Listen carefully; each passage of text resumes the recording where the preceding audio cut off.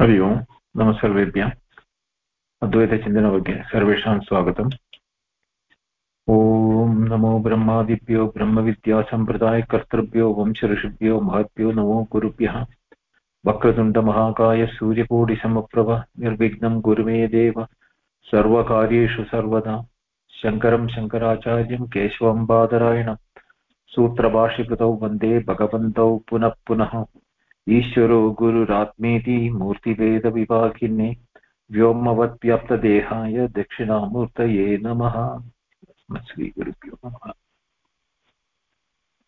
So we decided that today we will have a open house question answer session. We have covered a lot of subjects. I mean, for those who have been there with us from the beginning, started with Aparokshanubhuti. We had Dakshinamurti Stotram. Then we had Kenopanishad-Sankara Bhashyam. So we have aligned ourselves mainly with the Advaita Vedanta as explained by Shankaracharya. So we need to now decide as to what should be our methodology or approach to future studies and how do we go ahead.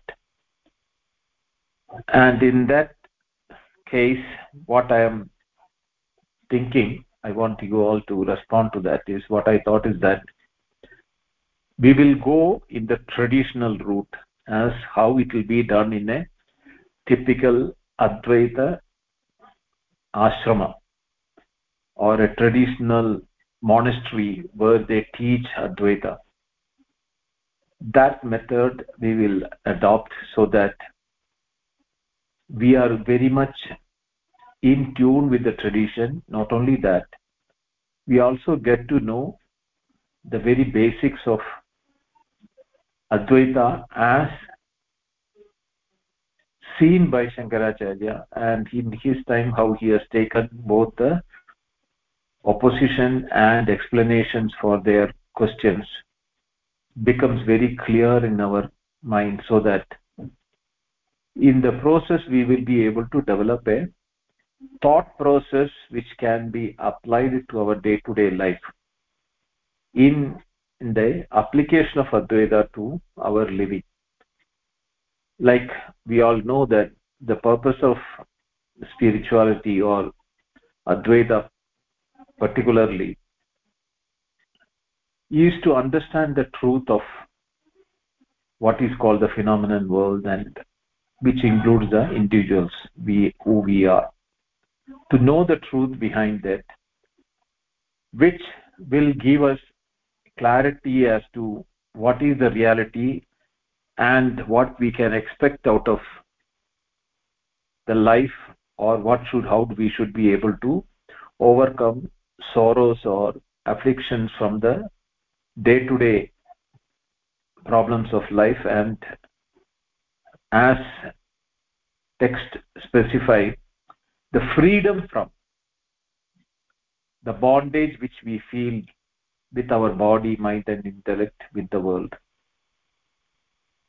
There is no other way. Nanya Panda Vidyate Ayanaya. As the Upanishad says that there is no other way which one can adopt to free himself from the limitations what we are being free. As individuals, we are being, forced to believe that we are limited by space, time, causation, and the limit of the body, the condition of the body, the limitation of the location, and our limitation of sense organs to apprehend the world, because light can see only a certain range, sound can hear only certain range, and proximity only can give us the sensation of touch, taste, etc. Do we have a status or a reality beyond this? If at all it is there, Where can we find it and how do we find it? This is how the Upanishad and the explanation by Adi Shankara helps us in finding out a method, but the journey will have to be done by the individuals. Even though the the teachings are very, very cryptic in nature, and a lot of input has to be done by the listener according to the capacity.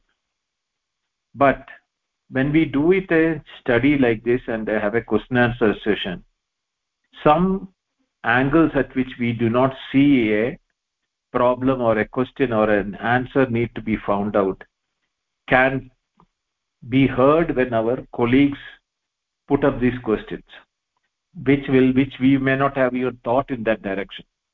That is why these type of question answer sessions will be highly helpful for us to hone our capabilities of thinking for the manana or the thought process which we are supposed to engage ourselves on a pratibodha viditam matam for every experience what we are going through.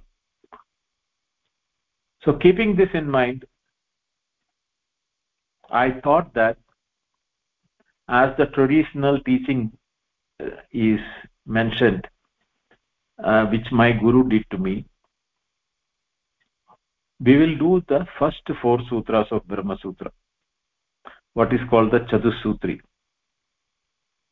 with Shankara Bhashya alone. There are multiple and many sub commentaries for that, which we will not be entering to all those things because they are all highly what you call sophisticated language and logic, and analyzing the each word with their word meanings and intended meaning and the indicative meaning, plus the logic behind it. Why should there such a word be there? Why not it be analyzed in a different mode? All those things are there in the sub commentaries, which we don't want to get into because that is purely will be a jugglery or a brain teaser who have deeper knowledge in Sanskrit. So I'm not intending to get into that, but as what Acharya Shankara wanted us to approach the reality, I'll stick to his Bhashya, which is in Sanskrit. There are English translations of it, which I'll be also sharing with it. But the explanation which I'll be doing will be based on the Sanskrit word and its intended meaning as per the Acharya. And those who want to read extra can always go ahead and read. There is no problem on that. And they can come and ask if they have any doubt on that.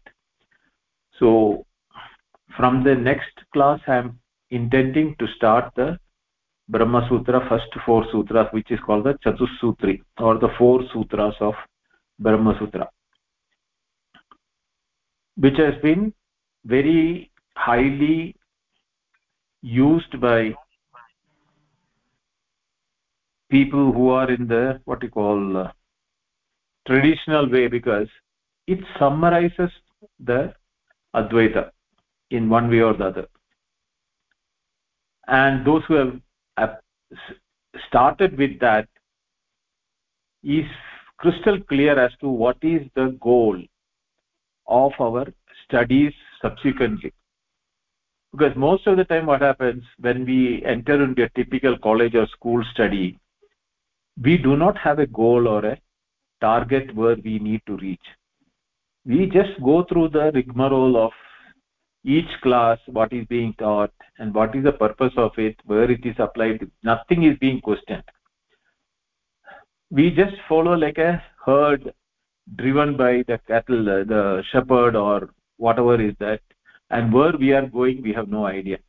We completed first standard, second standard, 10th, college, pre-college or college or graduation, and when then we are thrown into the world or outside open, that is the time when we are forced to think what should be my career or my life goal, etc.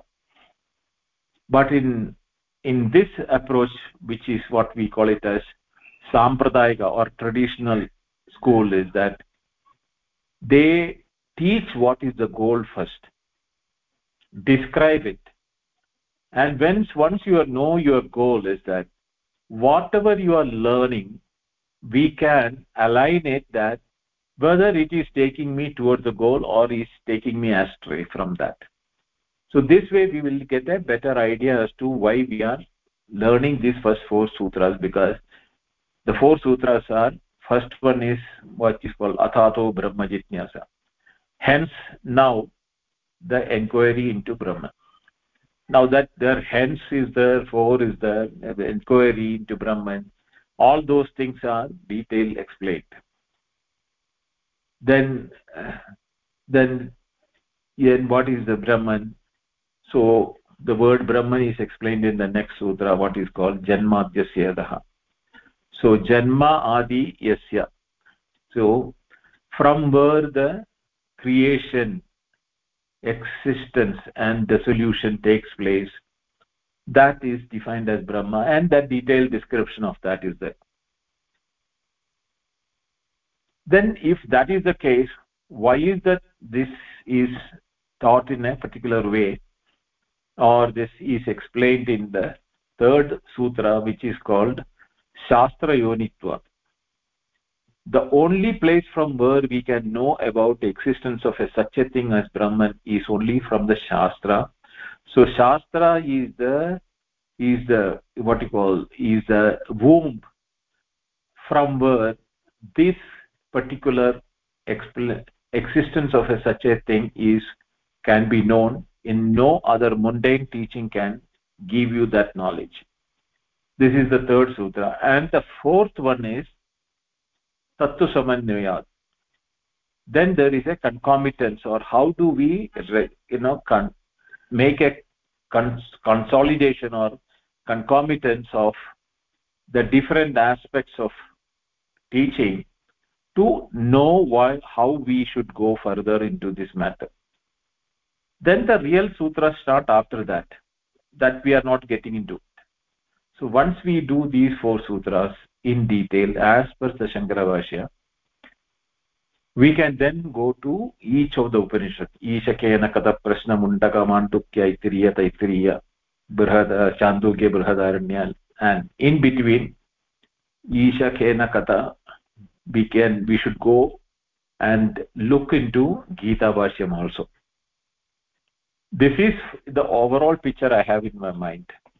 I want you people to respond on this plan first, then we will open up for questions in general about what you have studied till now, and any doubt which you have, which you need clarification, we can go ahead. So what do you say about it?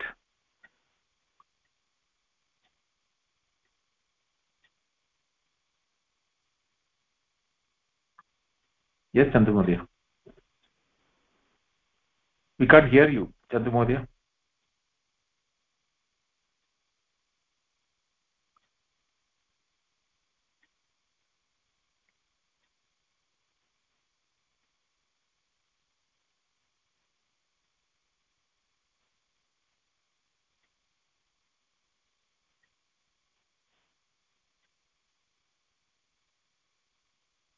Yeah.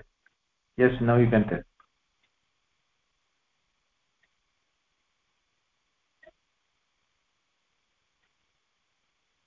You are unmuting, but your voice is not coming. Maybe you have to restart your system or mobile, because I'm not going to share anything, so you can use your mobile also to log in. Now I can hear.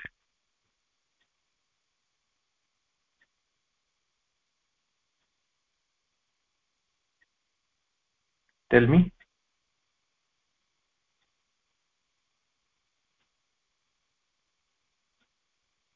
Okay. Shobha Bhagini. Mudaya. Also, I'm not sure how to pronounce this, but Artemisia, is it? Her audio is not on, if you wanted to ask something. Yeah, she's on the phone. She can Oh, unmute and talk. okay, okay. All right. No, that sounds very good, Mahodaya. The four first sutras of Brahma Sutra Bhashya, and then Brahma Sutras, and then so you would like to go cover the Upanishads after that, including the Kena again. Kena, I So won't be repeating. Kena, I okay, don't think I need to repeat because I have gone through the Shankara Bhashya. yes. Because actually speaking, the system is like that: Isha and then Kena. But Hmm. I purposefully did Kena because I thought that will be the the basic questions which one should get in their mind before knowing where we should go, no, or what we are looking for. And it Whereas was very good. Yeah. Isha is basically starting with the assumption that we know where we want to go. That is why I had to take these four sutras before Isha. Okay. Okay. Yeah. About Kena, I just wanted to say that it was very helpful. Starting with Pratibodha Viditam Matam, and then they gave the example of the flash of lightning also as an analogy. That also is very helpful, combined with another analogy, that blinking of the eyes. So together all the three are very helpful in for daily practice. Okay. And uh, there you mentioned tadvanam iti. So what could you talk about that again? Why one of the names for Brahma is Tadvanam? Yeah, Tadvanam. See, what does that is, what does the Bhashya says? That which is explained as that Vananiyam means the what which need to be utilized or appreciated or you know or we have to rise up to that. See, it is uh, it is that which like eligible for what you call the right word I'm not getting. Eulogy, no, not eulogy.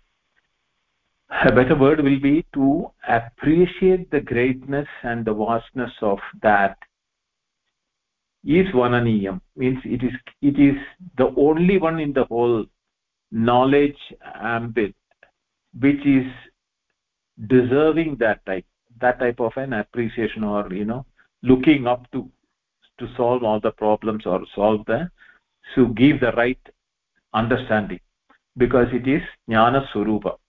It is the knowledge in essence, and the being and knowing are not different.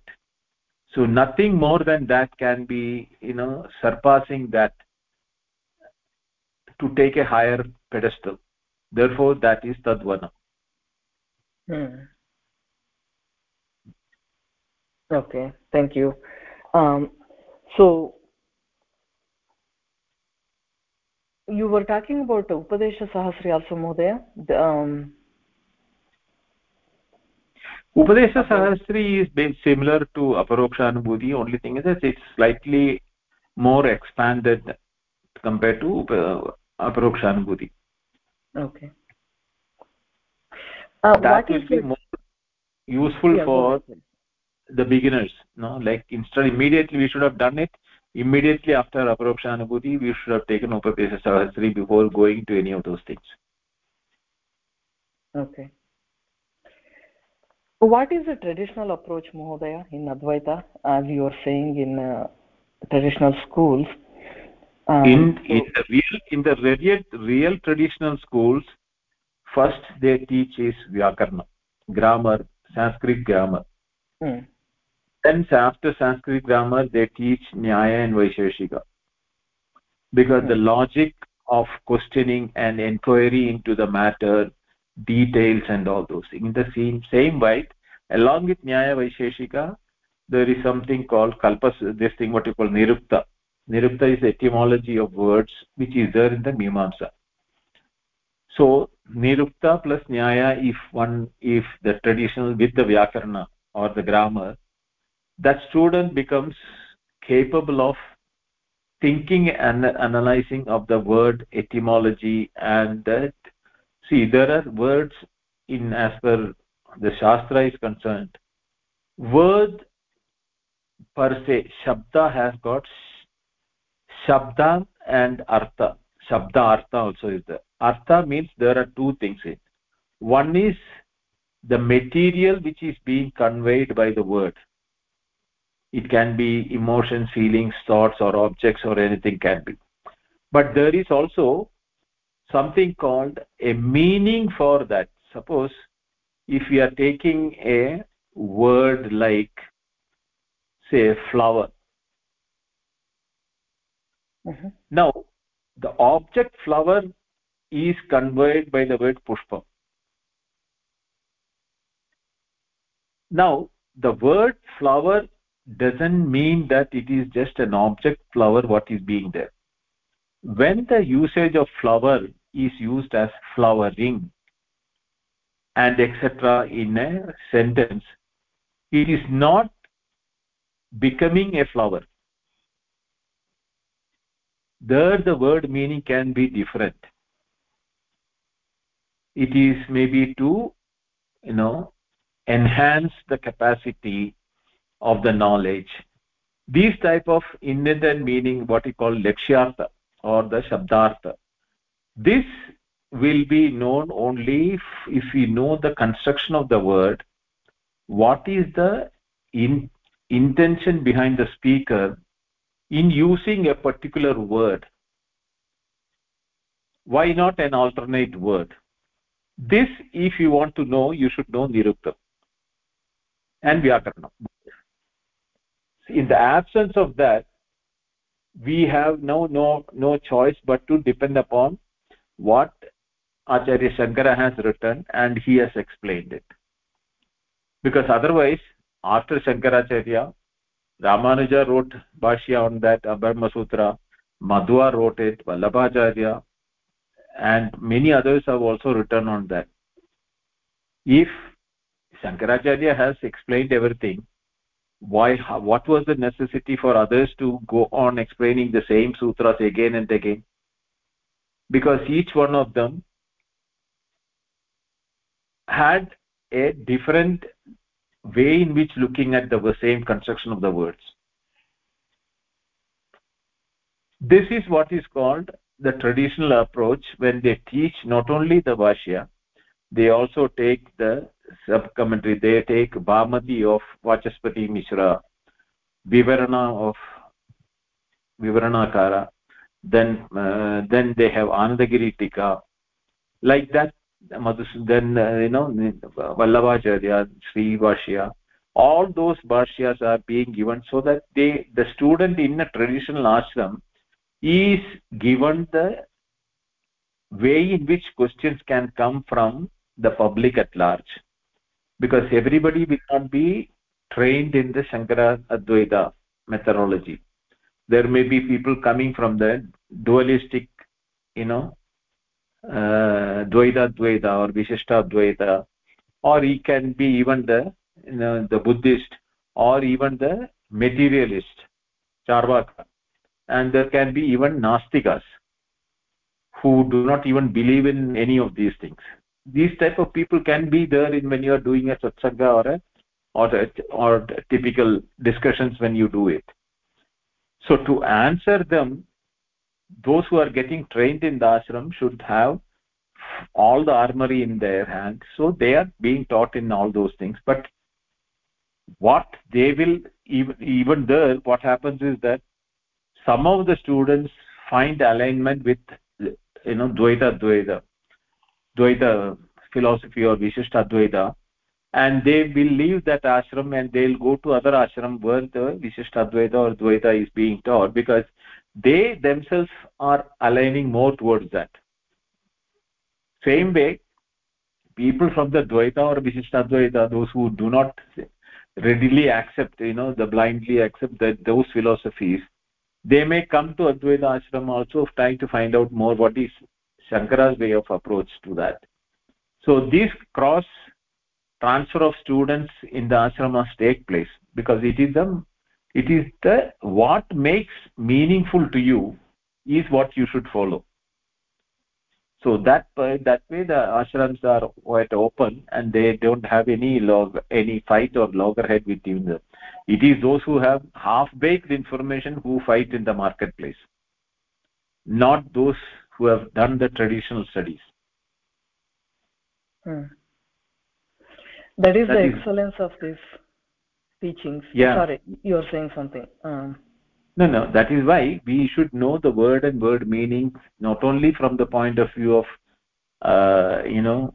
the traditional, but as you said, if you are to go by the traditional thing, then I may have to open an ashram and have a full others also as teachers with Vyakarana, Nirukta and Nyaya to teach the students completely.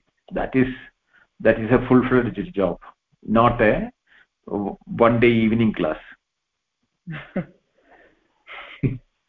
No, just wanted to know what the traditional approach was, and I understand why they start with Vyakarana and Nirukta and all that, because as a Vyakarana student, it has really helped me in understanding this, all the teachings that you have taught so far in a different way than so. If possible, I think everyone should take it up also, if possible. I know that it doesn't always work out that way. So yeah, that's why the typical shloka is there, no? Anandaveda bahuvedidavyam alpascha kalo bhavascha vigna yat sarabhutam tat upasidavyam yadahamso shrirambu mishram. That is Anandaveda. There is millions and millions of books even in Advaita. Bahuvedidavyam. There is many things to be studied. But what is the problem? Alpascha kala. We have lifetime is very limited. And in the lab, bhavascha vigna, there are multiple hindrances because we have to make a living, we have to work, we have to attend to office work or household work or study. So the time to get available for pursuing this is very limited. So the shloka says, "Yat sarabhudam tat upahasidavyam." So take what is the nectar or the crux of the whole teaching in what is given in these books instead of studying all the books in detail. An example is being given that the swan, which is capable of taking out the milk solid from the milk water mix and leaving alone the water outside, that is what this example has given.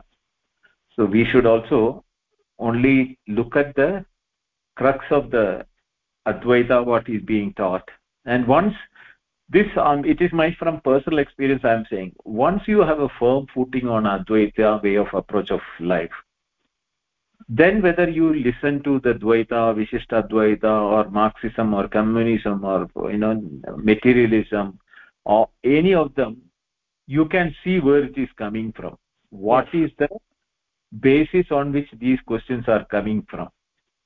So you are established in Advaita, so you know that how to evaluate and how to respond to that. True.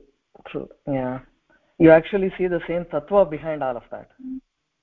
Yeah, but then they have not understood it fully, so they are thinking that aspect only is right. Yes,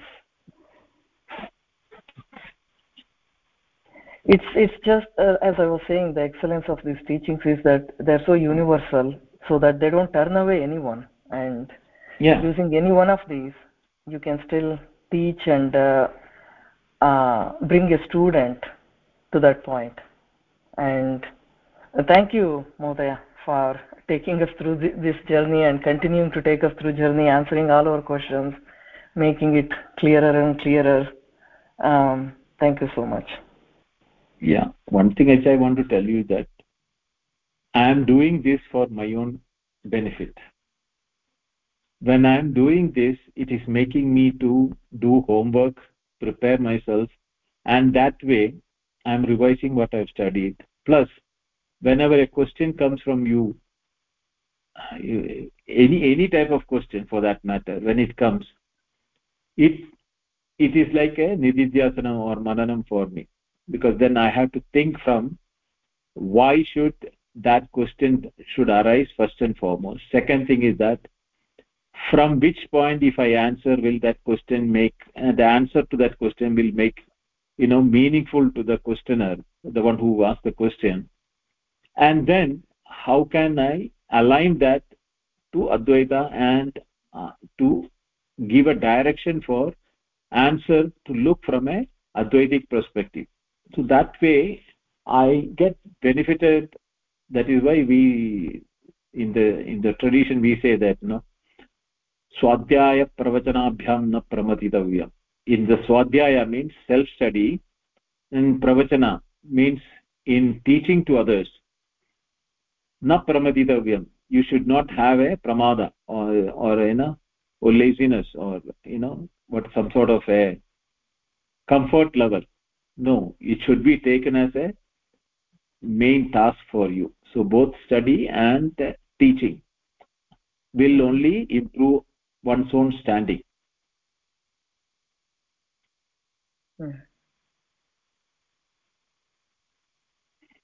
Yes, Chandramodia, you are able to talk now.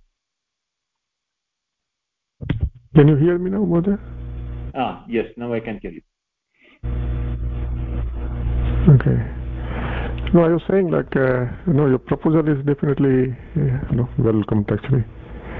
I think last time we discussed about the Brahma Sutra, and when we started with Aparokshanubhuti, definitely I was very very beginning level and struggling a little bit, but as we moved further with Dakshinamurti Stotram and this Kenopanishad, I think those, when I read those things back again, it makes more sense, more clear rather.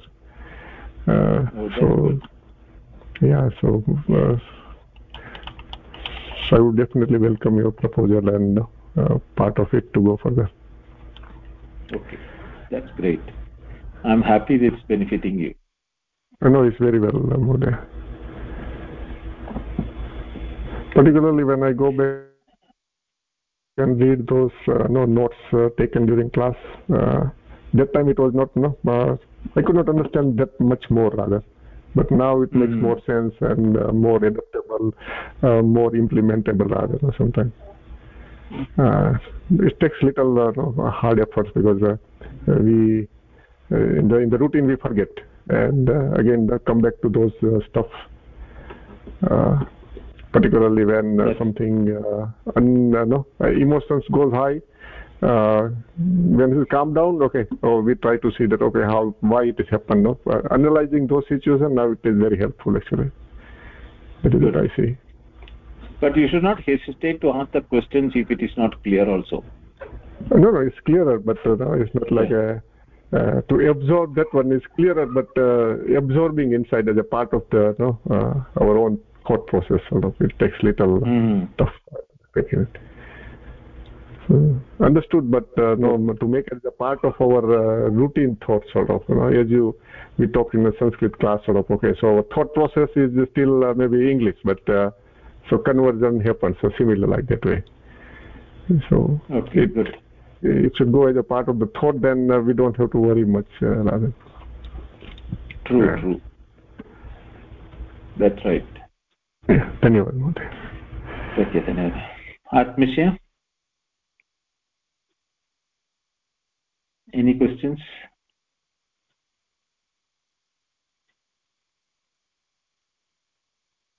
Sorry, I couldn't find my the right button.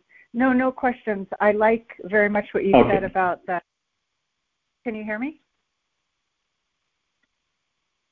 Yeah, I can hear you. Okay. I liked what you said about I can hear you. Yeah, I like what you said about the goal first and not just being like a herd of cattle and having a focused approach and going into Brahma Sutras. That all sounds really good. and I don't have any questions. Okay, that's nice. Thank you, sir. Revati, Srinivas, Yash. Revati. Namaste, Bindaji. Can you hear Namaste. me? Yeah, I can hear you. Oh, I'm very eager to join the journey of Vedanta, Bindaji, with the guidance of the Guru like you, Bindaji. Yeah. And the thought of these all the Upanishads and Brahma Sutra is very beautiful, Bindaji. Okay, great. Yes. Yeah. Anything else? And any questions or any doubts on you? Anything which you want to ask? Yes, Bindaji. Here the prana is the very subtlest thing, no, Bindaji? Yeah. See. Than mana, subtlest than mana. No, see the word prana, depending upon where it is used, we have to understand that some places prana is used as atma, somewhere it is used as life, some places where it is used as the the vital breath. So depending upon the context under which it is being questioned, we have to say the reference to the place where you are asking that question, then it will become this thing. Because the Upanishad, see, those days what happened is that they were more like the rands of those who realized masters. They did not give much importance to the using a particular word. So when they meant prana means can be atma, prana can be, as I told you, the panja prana, or the life in the body, etc. Everywhere the word prana has been used. Same way, atma also, the word can be used as atma and brahma as identical, or atma as jivatma, and as a in the individualized atma, or sometimes atma is used as also the ego or the individual, in the sense that the same word can be used. So that is why when we pick up a book and start studying it, that unless you have been explained with the reference to the teachers who have been taught by their teachers, we do not know exactly what is the word meaning we should pick up there.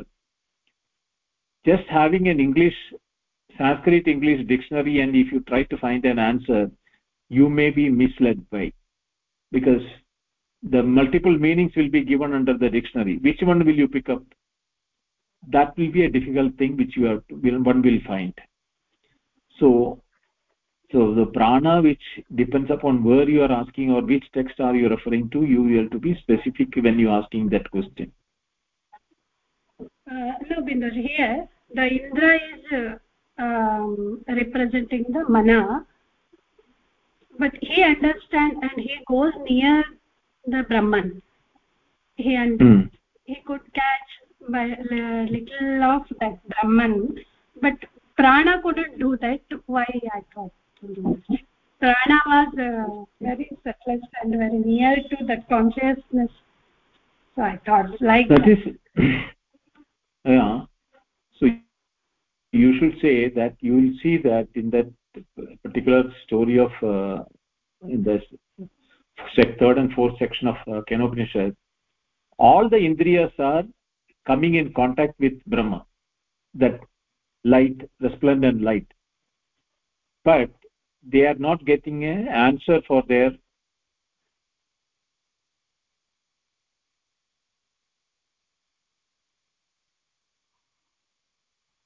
We can't hear you, Mahodaya.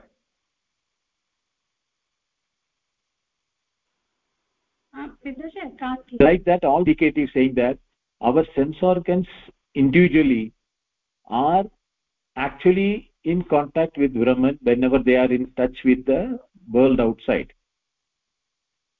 This is exactly what the mantra also says, no pradibodha viditam matam. That also is saying the same thing. But what happens is that you need the knowledge of Brahma to come from the inner in antakarana or the mind intellect complex.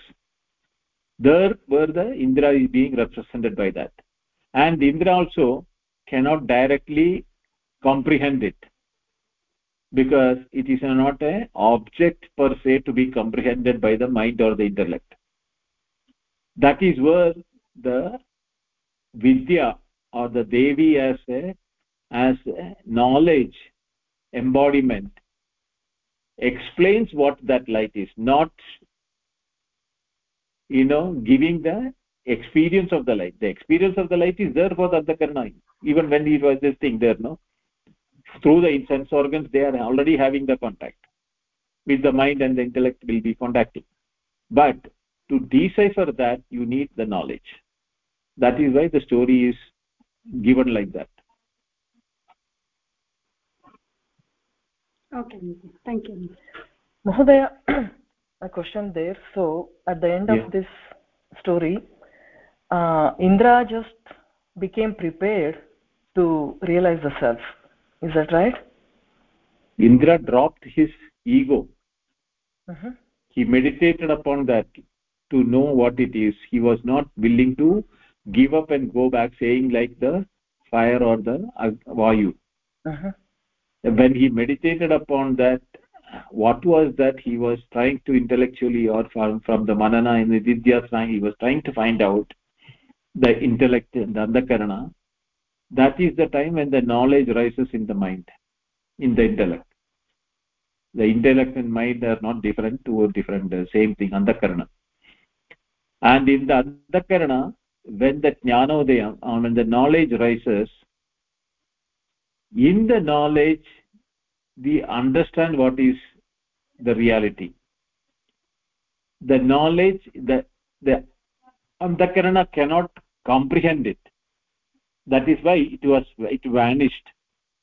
That's what I was asking. Yeah, because he's representing the antakarana. And antakarana, antakarana cannot comprehend that Brahma.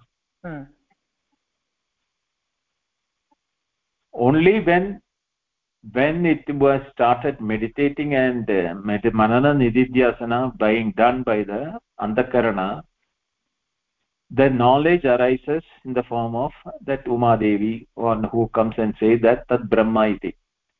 And what did she say? That it is that Brahma which was behind for the success.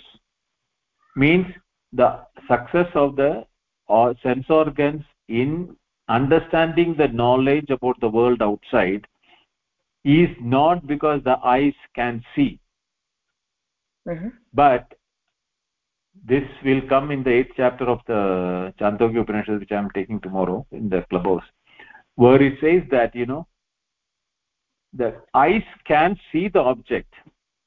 That means it is coming in contact with the world of objects, but it need not necessarily see the object, eyes per se, unless the chakshusha chakshu, the eye of the eye, is also in tune with the eye. Then only the vision or the understanding, what is known as seeing, takes place. When we are open with our eyes, how many objects are coming and going in front of our eyes? How many of them are getting noticed? Only this is exactly that why the focusing is being done by not by the eye. It is just like the torch. Whichever direction you rotate, it will illumine that one. But when you see a path, then you will focus onto the path and then you start walking, no?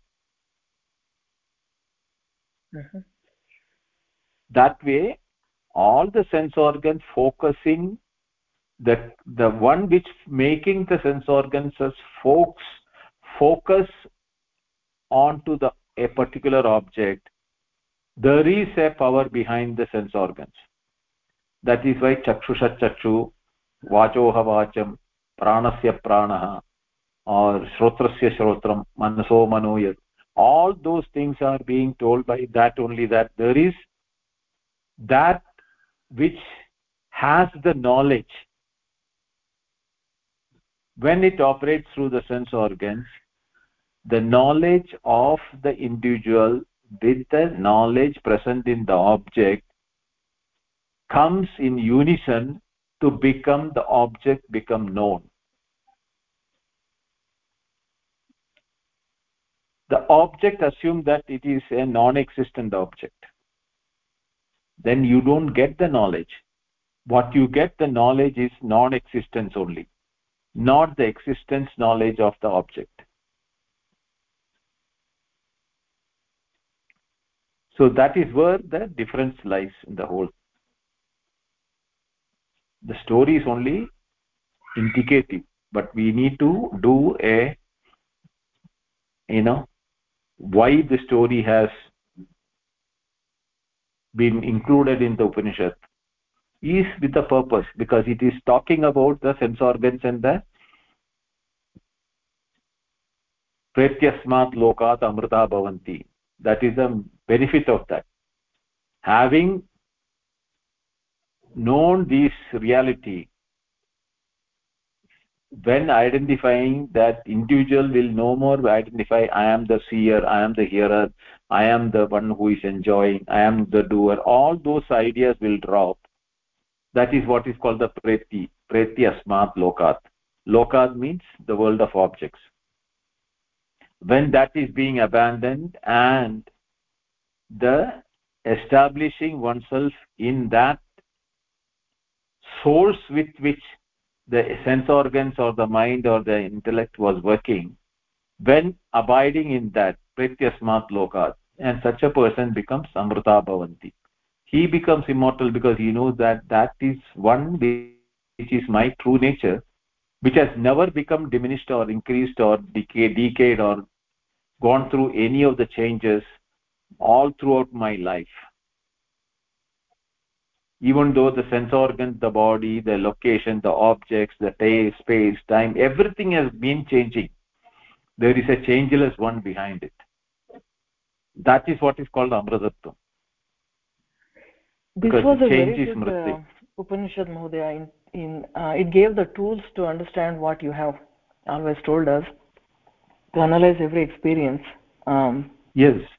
So now they are telling, with these analogies, that there is a flash, and then, so Srishti, as you said, happens every moment, and then it has to be with the awareness, and then the awareness is covered, and we see the objects only. So always remembering that awareness is there, as it said here, as the flash, and then how do I'm not probably saying it in a proper way.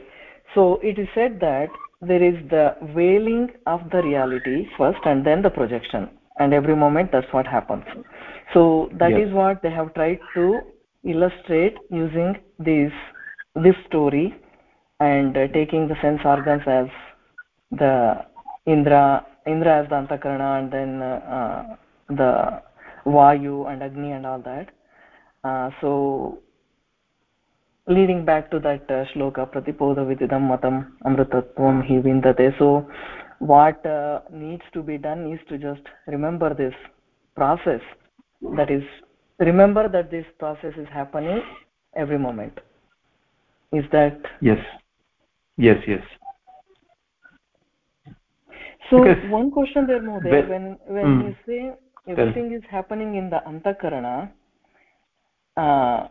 and again it probably has many meanings there. Antakarana is that space, we can call it, where everything is happening, and that is in the awareness. Can you explain it a little bit more, what Antakarana means in the awareness? Okay, now imagine your house. in your house, based on your location and the space, you anchor yourself there, and you have approach to the whole world because you are anchored in your house. The whole space, whether you travel to India, whether you travel any country and all those things, you have access to all the space and the time in that, around that, but your anchor will be always at your house, because anything when you think there is a time and space limitation, then you fall back to your house for, that is the place where you are at home. This exactly happens when you look at your body also.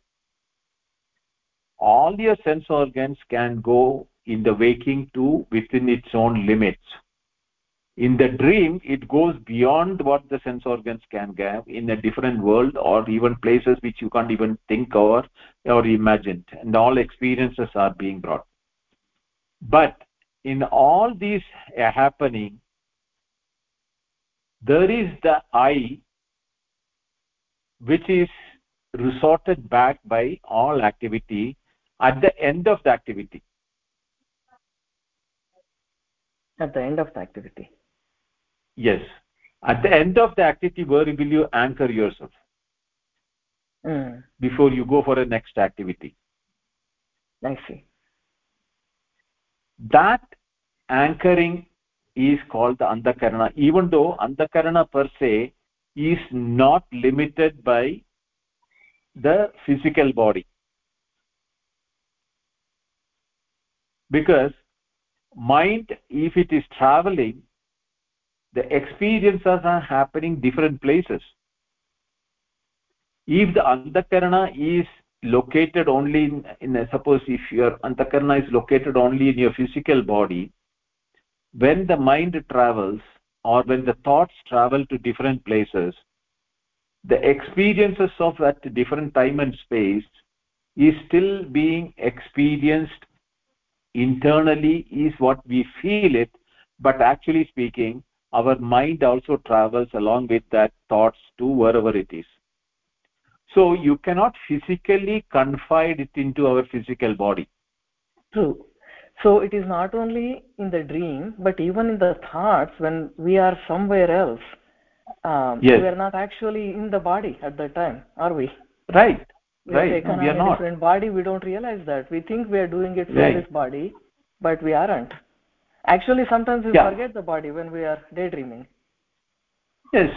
So that should tell us that that body is not real. So antakarana doesn't mean it is inside the body. Right. There the anda means the end of the instrument of knowledge.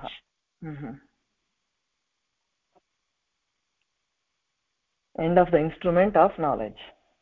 Yes. Karana. Antakarana. Karanasya antah. Right? The end of the instrument with which you measure the experiences. Okay. That is one explanation. The other explanation is that when you cannot place it in any space and time, yet your experiences are happening, so where will you place it?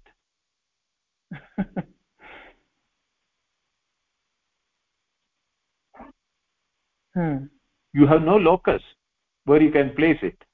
No. Yeah. So you cannot really say. Why do we keep coming back to this body as our anchor?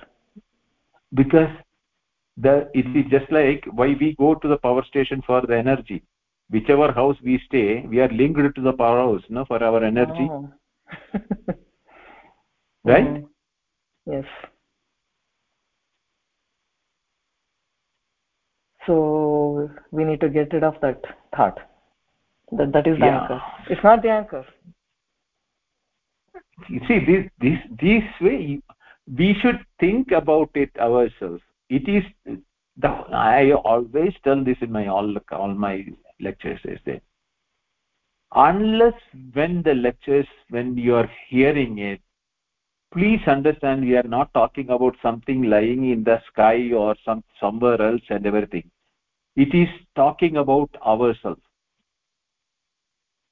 So if you do not apply it onto you and experiment it on you, you will never realize it in yourself. It is not that I am talking about a Great Wall of China, which is in China, nor about a Leaning Tower of Pisa in Italy, or a pyramid in Egypt. They are all located in different places. Here we are talking about the very essence of what we are all. It is with each one of us. So when it is being explained, we should apply it to ourselves and try to locate where we are feeling that explanation is resolved into. This is what's called swamshikaranam. It is swa-amsham. It is our part. It is being taught to us as some part of us which is there in this body, which is the source of all knowledge. Through the skin, hearing, touching, smelling, tasting, seeing, whatever may which we can expose a world outside. But a part of us in this body is the anchor from where all these places, all these instruments are getting the potency to function. So when we are talking about it, if you don't resolve it to that, can we say it is located in the heart or the touch, if it's in the leg, on the end of the foot or the top of the head? No, we cannot. This makes us feel that it is not exclusively limited in the body, because experiences, when it is there down from outside the body, experiences like the dream, etc., also there is the vastness of this source available everywhere. So if we foolishly think it is in the physical body, then we are lost it. But at the same time, if we anchor it to that source of knowledge or knowing, which is not limited to any physicality, in that activity itself, it is present.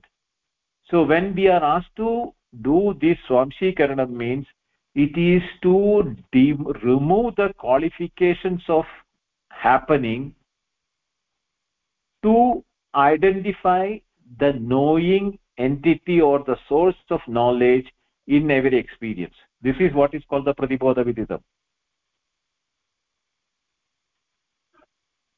So the indriyas, the senses, sense organs are acting independently, independent of the physical body. Otherwise we would not have any other experience.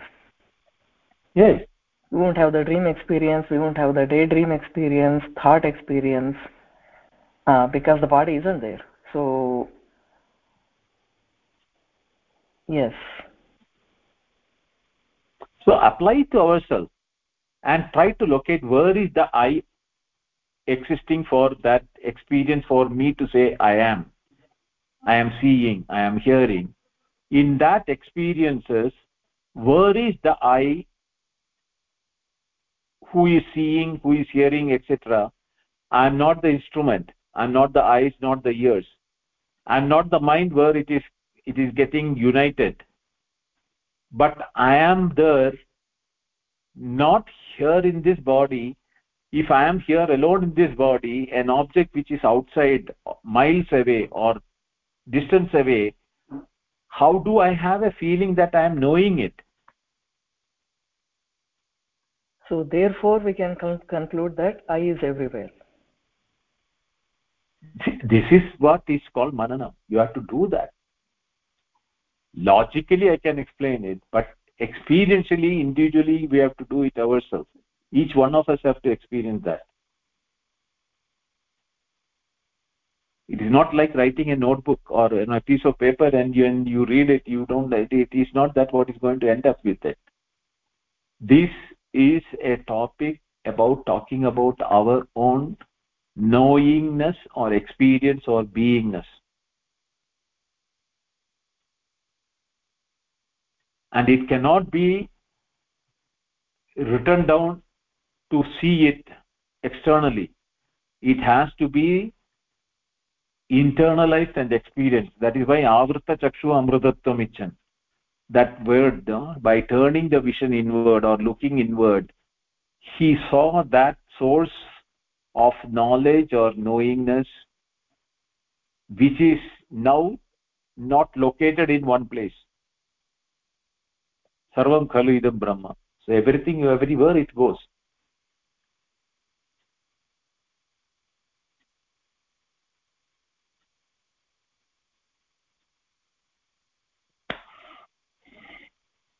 Yes. What is your mistake? It also depends upon one's own receiving, that is the grasping capacity also. Kalu Mohode. Yeah, that is chitta shuddhi or adhikari bheda is because of that. A person who has never heard Advaita will not be able to understand that. That is why we had that Prakarana Grantha of Aparokshanubhuti in the beginning. Then we took a bit of, Dakshinamurti Stotram, because I wanted to touch upon that Bijasyam Guruva Jakaditam Pranirvikalpam Puna. Then all those first 8 stotras are very indicative as to where you should look for it. Then Kenopanishad is the thing. So now what we are going to do is we will know what is the goal when we learn the first 4 sutras of Dharma Sutra with the Shankara Bhashyam. That is what we are going to start with. The Adhyasa Bhashya, the Natato Brahma Jitnyasa, Shastra Yonitvat, and all those things, and Tattva Samanyaya. All those things, Janmadhyasya, the second mantra, second sutra, all those things will be covered. So we have a clear picture as to this is what the whole Advaita is in a nutshell, which we want to now understand. Once that is completed, we will go to Ishavasya with Shankara Bhashyam. The second one is Kenopanishad, we are completed. So I am not going to repeat that. Then we will go to Kathopanishad, Shankara Bhashyam. And then we will deviate and touch upon Bhagavad Gita before coming to Prashnopanishad. So that way, I don't know when we will reach those destinations, but at least let us start from the Chatusutri. Yes. Thank you, Srinivas. And I'm very delighted for the coming events, because now that you have described the whole plan, it is going to be extremely beautiful. My one question was, because you just when you just brought this concept of the antakarna, which is outside the body also. So now my question has become diverted, that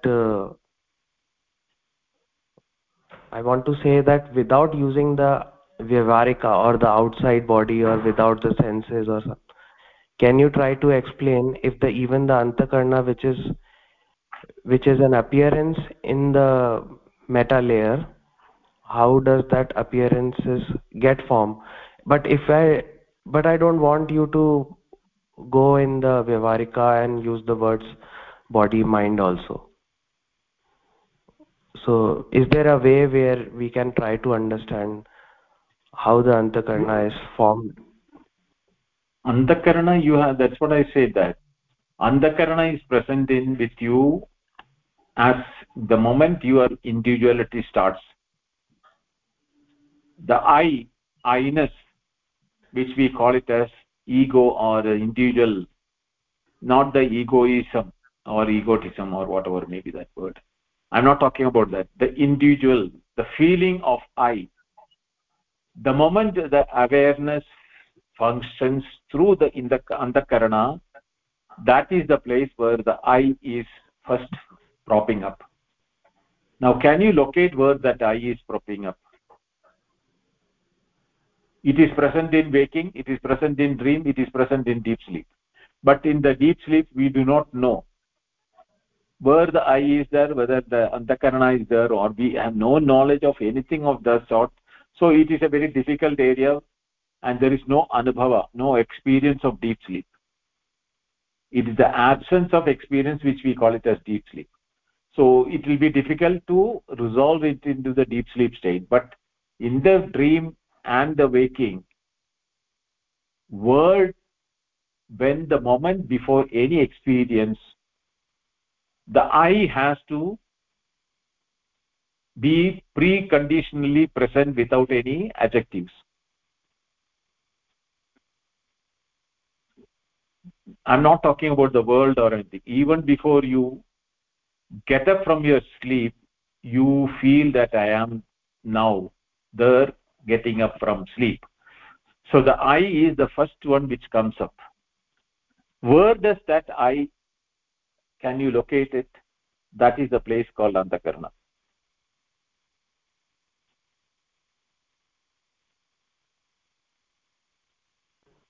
And Binduji, in deep sleep?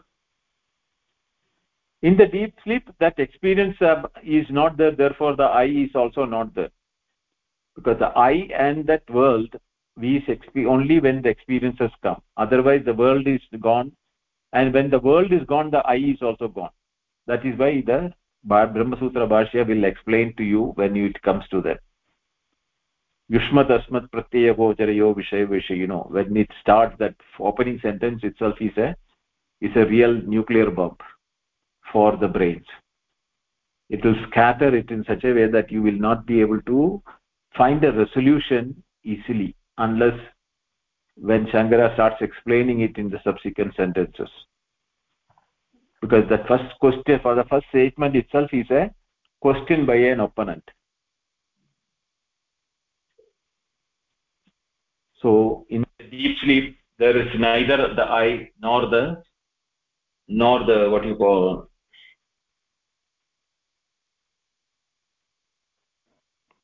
Antakarana. Okay. yeah. But the impersonal self is there. Yeah.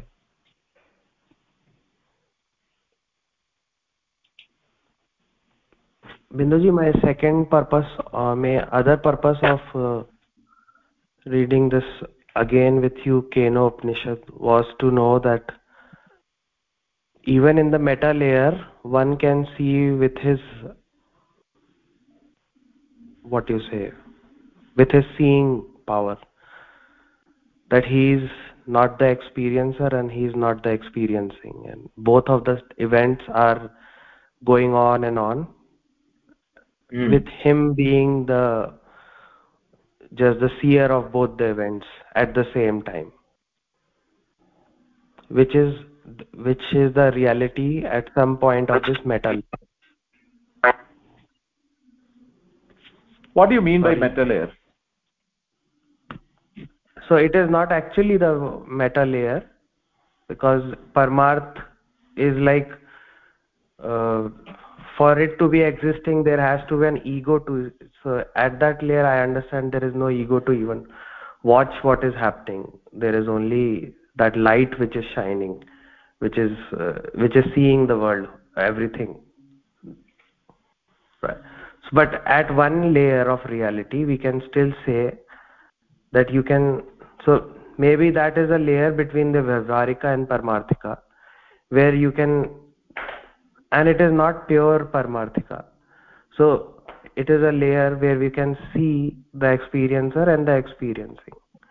Now your philosophy, or any Advaita philosophy, where they will go is, they'll say that the Atman is the ultimate watcher, and so when I won't be able to see the Atman, because then again I have to be separate from it, and but this layer of reality, here we can still deduct to see the experience and the experiencer.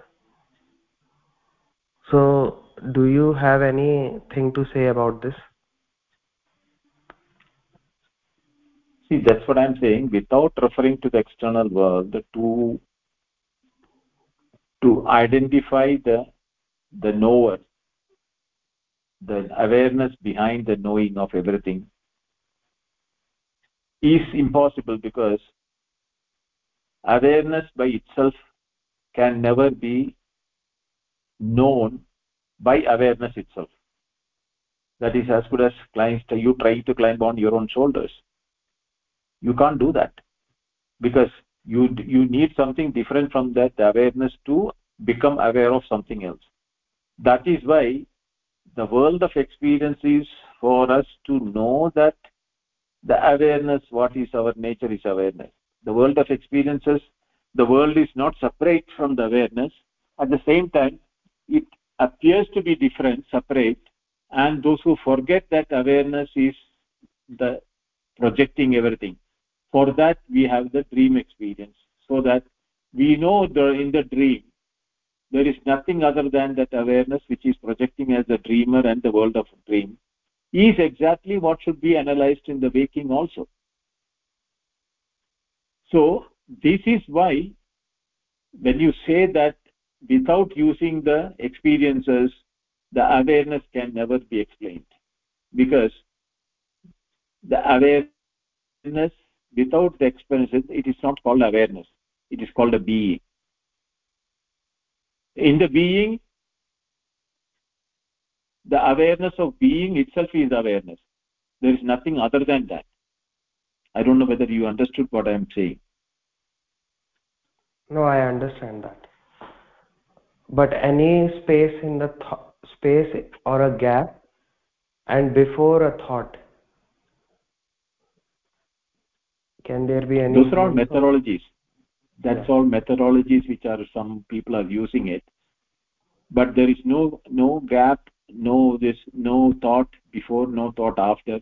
It is just like, trying to initially sharpen the mind to think about it. So that sharpness of the mind is what is required to analytically disown what is not the reality.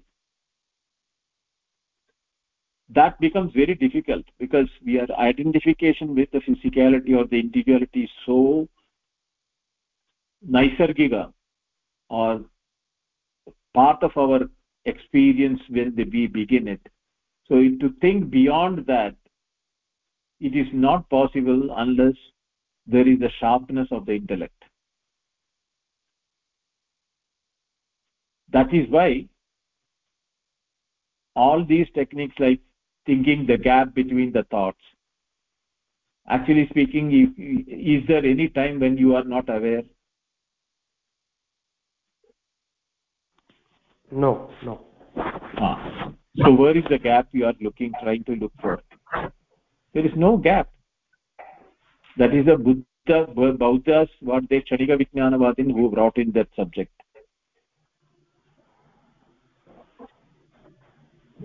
Thinking that the knowing of the object is Vijnana.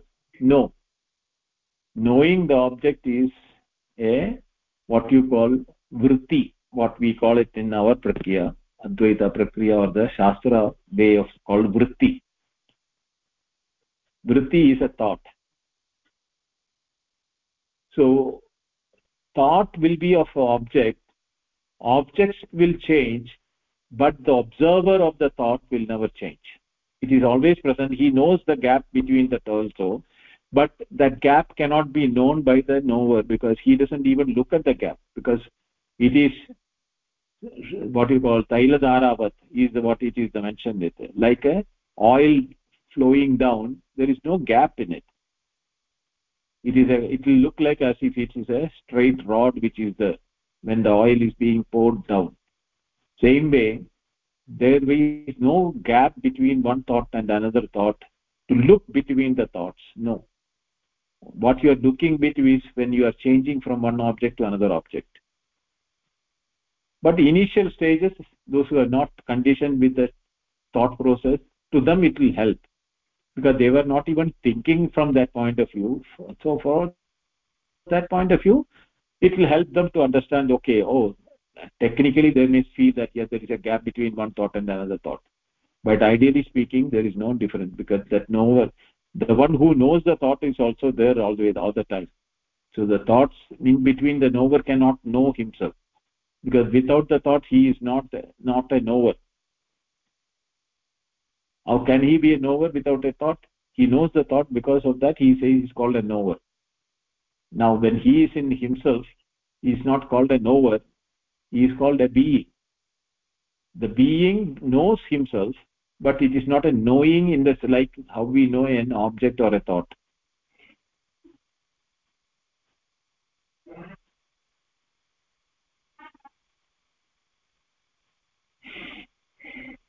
Srinivas? Namaste Binduji. Thank you very Namaste. much. Very excited that you are going to take Chatushutri next.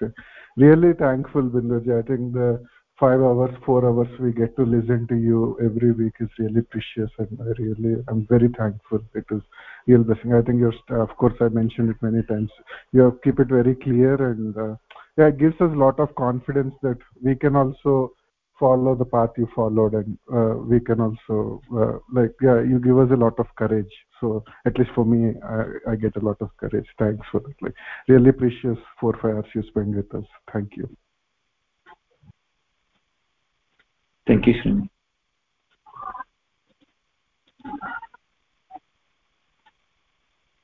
So what we'll do is, I'll send out the handouts and the email before next Tuesday. So next Tuesday, let us start the Adhyasa Bhashya, or the beginning of Brahma Sutra, and the 4 sutras, the Shankara Bhashya. We will do it. So we will not hurry through. We'll take it very slowly and explaining everything in detail.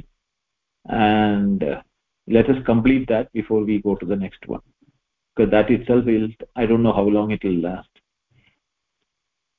Okay, any other questions? Binduji, I don't have a question, but I just wanted to say yes. Your answer to Yes's question was really, really well said. Thank you so much. It was beautiful. Thank you. Thank you, Binduji. Shubhratri. Shanti. Purnamada Purnamidam Purnat Purnamudachyate Purnasya Purnamadaya Purnamevavashishyate. Om Shanti Shanti Shanti. Harihi Om. Shri Gurubhyo Namaha. Harihi Om. Thank you. Dhanyawada.